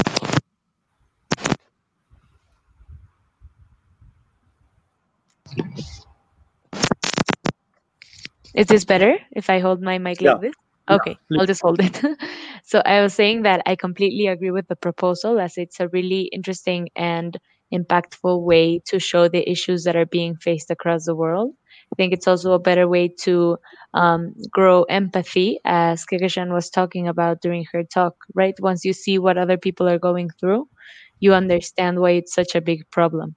I think this would need to go hand in hand with a great distribution and facilities in order to get these films to reach everyone, even those in the most marginalized conditions, so that they can as well see the impact, even if they don't have access to maybe the internet or a smartphone. Thank you. Ash. Yeah, I was going to say, I think it is one of the most powerful tools to affect change. And I think it has a lot of potential. One is because certainly a number of people are unable to be exposed to the kind of information and communication that perhaps those in cities would be able to access using cyber technology and internet technologies. But also very importantly, I think, visuals have the potential to communicate things that perhaps we would not be able to understand. And I think that, the power of film is something that could really affect change at the grassroots levels in ways that perhaps no other communication can. And I want to share an example. We have actually conducted some work using tools, films in particular, and found that it actually resulted in a snowball effect, because what happened was several people started to use little, very simple tech, nothing fancy, not even a fancy cell phone, but just enough to be able to capture visuals. And what we found was that they started to then share these films using their own phones, and then they started to come together in communities and amplify their voices. And this is really how movements happen. And I think that in my own experience, I've seen how films have the ability to do that in terms of grassroots movements, and in terms of moving the minds and hearts and souls of people, where perhaps we can get other technology out, but the moment they're able to see it, they're able to connect with it, and where they're able to be participating in even creating that film and visual, it has even more potential. So I just want to say that I've seen that this has the ability to really create a tremendous ripple effect on the ground. Thank you. Thank you, Kekesha. Yeah, can I also respond to some of the other points that were made? Yes, you have the floor. Great. Yeah, I completely agree that any type of arts, whether it's visual, creative, or performing, are very important in ensuring that we are able to reach out to the farthest first. And that is exactly what Green Hope Foundation does through Education for Sustainable Development. And as a musician myself, I am very cognizant of the fact that music and art and fashion play a very big role in actually being able to break through the language barriers that exist, and in particular with girls and women that we work with, the social strictures, and actually be able to engage them and allow them to express their views without all of the social barriers that we usually put in place. So, and we use all of these creative modes of communication through Education for Sustainable Development, where striking and shouting slogans will not empower us. Education with skills will. And Dr. Shah, you had asked us before to elaborate on one topic that we focus on, and I'd like to choose Education for Sustainable Development in that regard, where through this we educate the children and youth that we work with about the challenges, and then teach them to take those ground level activities. So currently in Bangladesh, we are working on sustainable agriculture in the rural areas, empowering the women and youth to create circular economies through organic seeds distribution and poultry distribution. And in Liberia, we are working with the local youth on renewable energy, where we are providing the villages with solar panels to enable the children to study at night so that they can further their education. And I know that Helena mentioned nuclear disarmament. So we also work extensively on disarmament education through ESD, trying to dispel the myth that nuclear disarmament is a topic for adults, so that instead of investing in weapons of mass destruction, we invest in clean energy, not fossil fuels and nuclear energy. And that brings with it a whole slew of other problems. We invest in education, sustainable agriculture, and gender parity. So yeah, I think, and I'm really so happy that we are now normalizing the bringing in of the creative modes of communication to ensure that we're actually able to reach out to everyone, in particular vulnerable and marginalized communities. Thank you. The Education for Sustainability, you will find that every element, whether it's agriculture or this or that, they are all interlinked. So your campaign on Education for Sustainability is a global campaign. Yes. As I just very quickly add, you also mentioned that we work extensively on implementing the SDGs at the ground level. And that's exactly what we do to educate people about the interlinkages amongst all of these goals, while at the same time realizing that it's so critical that we localize the SDGs so that we can take into account the unique challenges of regions and communities all across the world. Thank you. Ash, you have your hand up. Yes, I did want to say that I totally agree with you, Kakashan. And, you know, I mean, we've seen this with phenomenal use of, there's actually a field called entertainment education. There's a formal field of education, of a field of study called entertainment education today. And in fact, we've been using this extensively, and we found that music and dance have a phenomenal potential, as I mentioned, to really move communities. And one of the most beautiful things about it is that it transcends all language barriers. And the one thing we know is that it's a universal language. It brings people together, and it brings people together in some of the most remotest areas. And we've seen this also with theater. And I want to say that, you know, one of the things that we talked about earlier, and I want to highlight, is participatory communication. Because when you start to use forms of communication like this that belong culturally to geographies, you get people involved. And the moment you start to do that, you start to create a movement on the ground. And then you start to talk about issues that belong to the people, and you start to talk about solutions that can be implemented. And really, that's the only sustainable way to implement solutions. You cannot implement solutions where somebody is dependent upon somebody else coming in for X number of days in a year, or once in a year, once in 10 years to do something. So a real sustainable solution is getting people from the specific geographies taking action, and using forms of creative communication and entertainment education are a key. So I just want to say thank you. I really appreciate this discussion. Can you give us your 2 words on your global campaign? What global campaign, Ash? I'm sorry, your voice broke up. Can you say that again, please? Global campaign. We asked it earlier on. That each of you will have a 1 or 2 words on ours was education for sustainable development. What is your global campaign? Ours is very much the same. We focus on education. The emphasis is that we use the science of climate change and sustainable development to promote that. And we're very particular about that. But for us, it's education as the basis of what we do. All right. Everything that we do is founded on education. Anna, it has to be a specific issue. Yes, I think the issue I would focus on, which is what the color book focuses on, is climate action at all levels, from personal to global levels, and including everyone in reducing their carbon footprint to become a part of the solution. Okay, so same in line with Anna. We also focus on climate action. In fact, let me say that in Ghana, we have begun a process to develop a youth strategy for climate action in Ghana. So the youth are going to determine how governments and other stakeholders must involve youth in climate action. So that is our key focus moving forward. Thank you. Heiner, 2 words. I would call it cultivating the third eye. We need the exact and fine arts to come together. UNESCO called it cultural expressions. And if we do it in all languages, with rhythm, with music, then we have more than just words and just English. We need the context.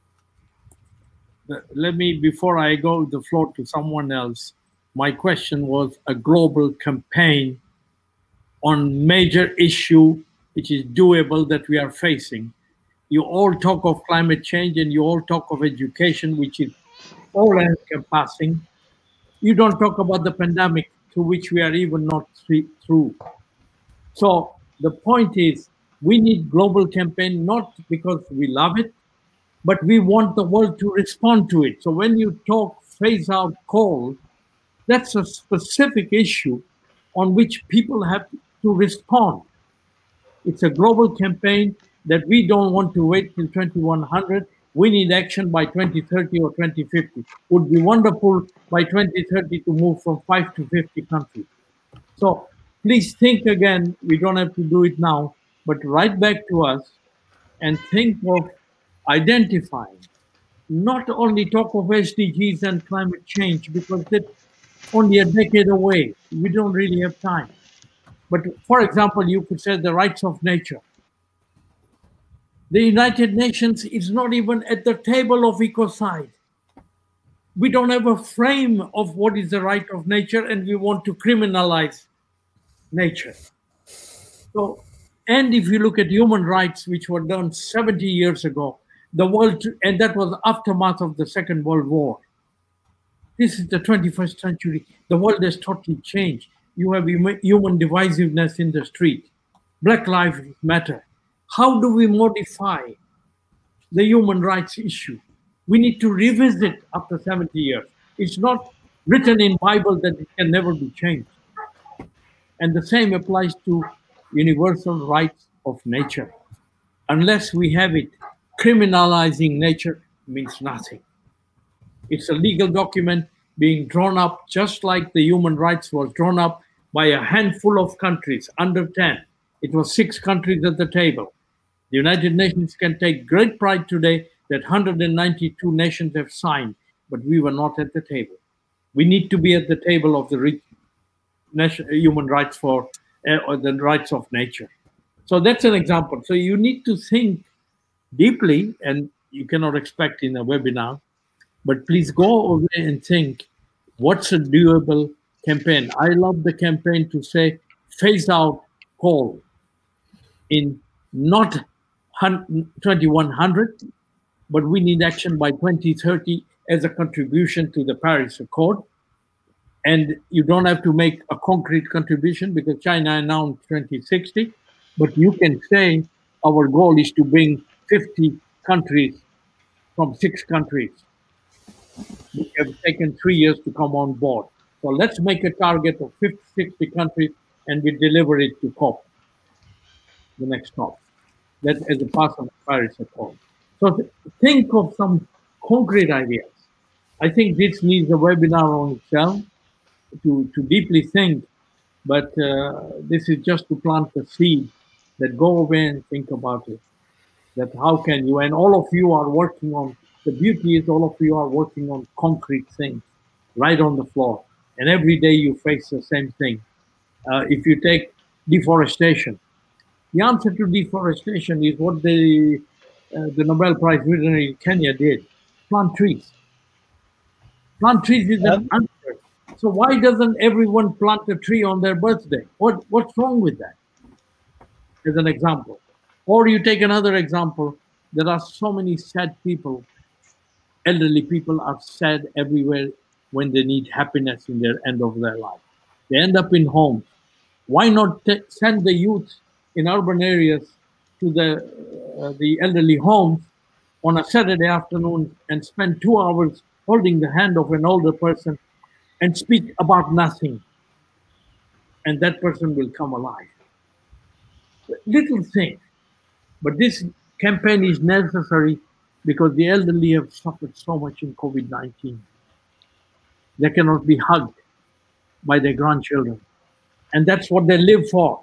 That was their whole aim in life, for the day they can sit on a chair and hug each grandchild. Nobody cares. And that's not what they deserve.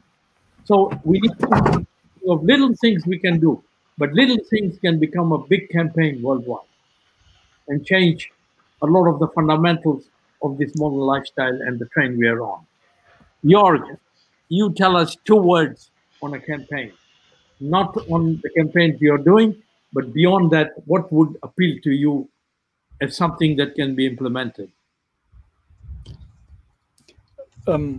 Well, yes and no. What I'm working on is to reach out to more than 100 countries this year to create local action groups that actually report about their activities by making a film about it. And so this is what I was trying to say. I invite you to participate in that and become the local or the topical host for some of these webinars. So that maybe plastic would be a very good example. That's fossil fuels. Maybe the question of how do we get energy and what do we need it for, and how is it supported, like coal plants, this phasing out coal plants. That's a very concrete action, and I think whenever we have something on a global level with a big question developed behind it, then we can attach local activities to that and make the local important on the global level by having films about that. And then we present it at COP, but as I said, at any other event as well. So you can take these films and use them for local action as well. Thank you. So thank you, Jörg. I want to ask Yuri. Yuri, this is exactly the core foundation of Earth Odyssey. It's written in our project document. Please say something about the mobile phone and our worldwide campaign. Yuri? Are you hearing me, Yuri? Yeah. Our whole idea to ask for iPhones or mobile phones around the world to drop the videos to us, and the whole idea to produce our documentary. This is the heart of what Earth Odyssey is about. Yuri, say a few words. Yes, thank you. Yeah, that's right. We started this project thinking about this. How can you communicate worldwide? And especially because now everybody has the technology. Literally everybody has a cell phone, or most of everybody. Even poor countries, some places, the community has a cell phone they can use, they can share. So it's not so difficult for them today to make a small video, a short video, and present to us. What we're trying to build is a platform where people can send to us, we can filter, and then we can process and share with the world their messages. So it's going to be like local messages from these communities all over the world, sharing with the world, and then people can help and give solutions. As an example of what we're asking for, one project we can do, we are here in the Brazil, and I'm close to the Amazon. I'm actually in São Paulo, but working in the Amazon. And we have a project we're going to start this year, which is to build sustainable hybrid boats that you can move. You can pedal, you can use your energy, human energy, plus you can use solar energy. Our intent is to make a big expedition, make a great movie, but also to give this technology donated to the Indian and riverside tribes or communities, so they can free themselves from the fossil fuel that's so expensive and of course pollute, so hard to get in those areas in the Amazon. So we intend to build this, to break this technology that's already available but it's expensive, into a kit that's cheap, easy to mount, and very accessible, and then teach the indigenous people and riverside people, poor communities, how they can improve their lives through using these hybrid boats. So that's a good example people can relate to and really cooperate. Another thing I was going to say, just to summarize, we're over 2 hours, so I think it's time to wrap up. But a short story. Mahendra told everybody that we are divided between the young and the old here. I say we are the young and the young from another era. That's us. And when I was 16 years old, I became a skydiver. I used to jump out of the airplanes and try to open the parachute and safely reach the ground. And there was a kind of funny story. It's not so funny, but like a dark humor story about somebody who was found after having an accident. His parachute didn't open. He hit the ground and he died. But the thing is, when they got this guy, he was entangled in this second parachute, in this emergency parachute. He's trying to put the second parachute and open. He was struggling all the way to the end until the second he hit the floor. He was trying to save his life. So maybe there's a lesson there. We are the young from another era. We have to get together with the young of this area, and then together we have to struggle. I have to really fight until the last second, trying to save the planet for us, for the humans. So we have to get together, experienced ones plus the new ones with lots of energy and good thinking, and together we can do something different. We can really save this planet for the human species and all the other species, especially. So that's my message for today. That's wonderful. And just to say, Jörg, we don't need to build a bridge with you. We are together in this, and we are ready to work as partners. And thank you for your message. Yes, we will follow up with you and connect this. But the message that Yuri just gave us, so there is no differentiation between youth and us. We have gray hair and we look a little bit, we need a little bit more sleep and so on. But a little knowledge we have, a little wider knowledge. So let's make a partnership. But you are the one on whose shoulder it is. You have the energy a little bit more than us. Not always, but sometimes. So please, let's work together. And our success, having spent 30, 40, 50 years in science and so on, our success, you know, the success of a professor, the greatest gift a professor can have is when his student or her student excels the professor. And that's very important for us, that when our youth excel and become better and win that Nobel Prize, we say, he won the Nobel Prize because of me. I don't have to tell anyone, but I can tell my heart that question. So we are in it together. And this has been a wonderful, eye-opening, heart-opening, mind-opening, soul-opening seminar, webinar. And I can speak on behalf of our secretariat that thank you so much. And someone like Jörg, traveling in a car, putting his family somewhere, and then rushing to make this call. Thank you so much, Jörg. We really appreciate it. So it's been a wonderful seminar. Any last words from anyone? Only to wish every one of you not a new year, but a new decade ahead. And this is the decade of reckoning. We have 10 years to 2030. Let's do it. SDGs, climate, coal, everything we've talked about, but much more the ideas you will have over the next 10 days. 10 years. Let's do it together. Let's do it together. Okay? Okay. Yeah. Thank you, everybody. Thank you, everybody. Thank you. Thank you, everyone. And Thank you, everyone. Thank you. Kekeshan, Thank you. Third time, please tell the others how nice it is to be with us. Thank you. Bye. Thank you. Join us at earthodyssey.org and sign our YouTube channel at youtube.com/earthodyssey.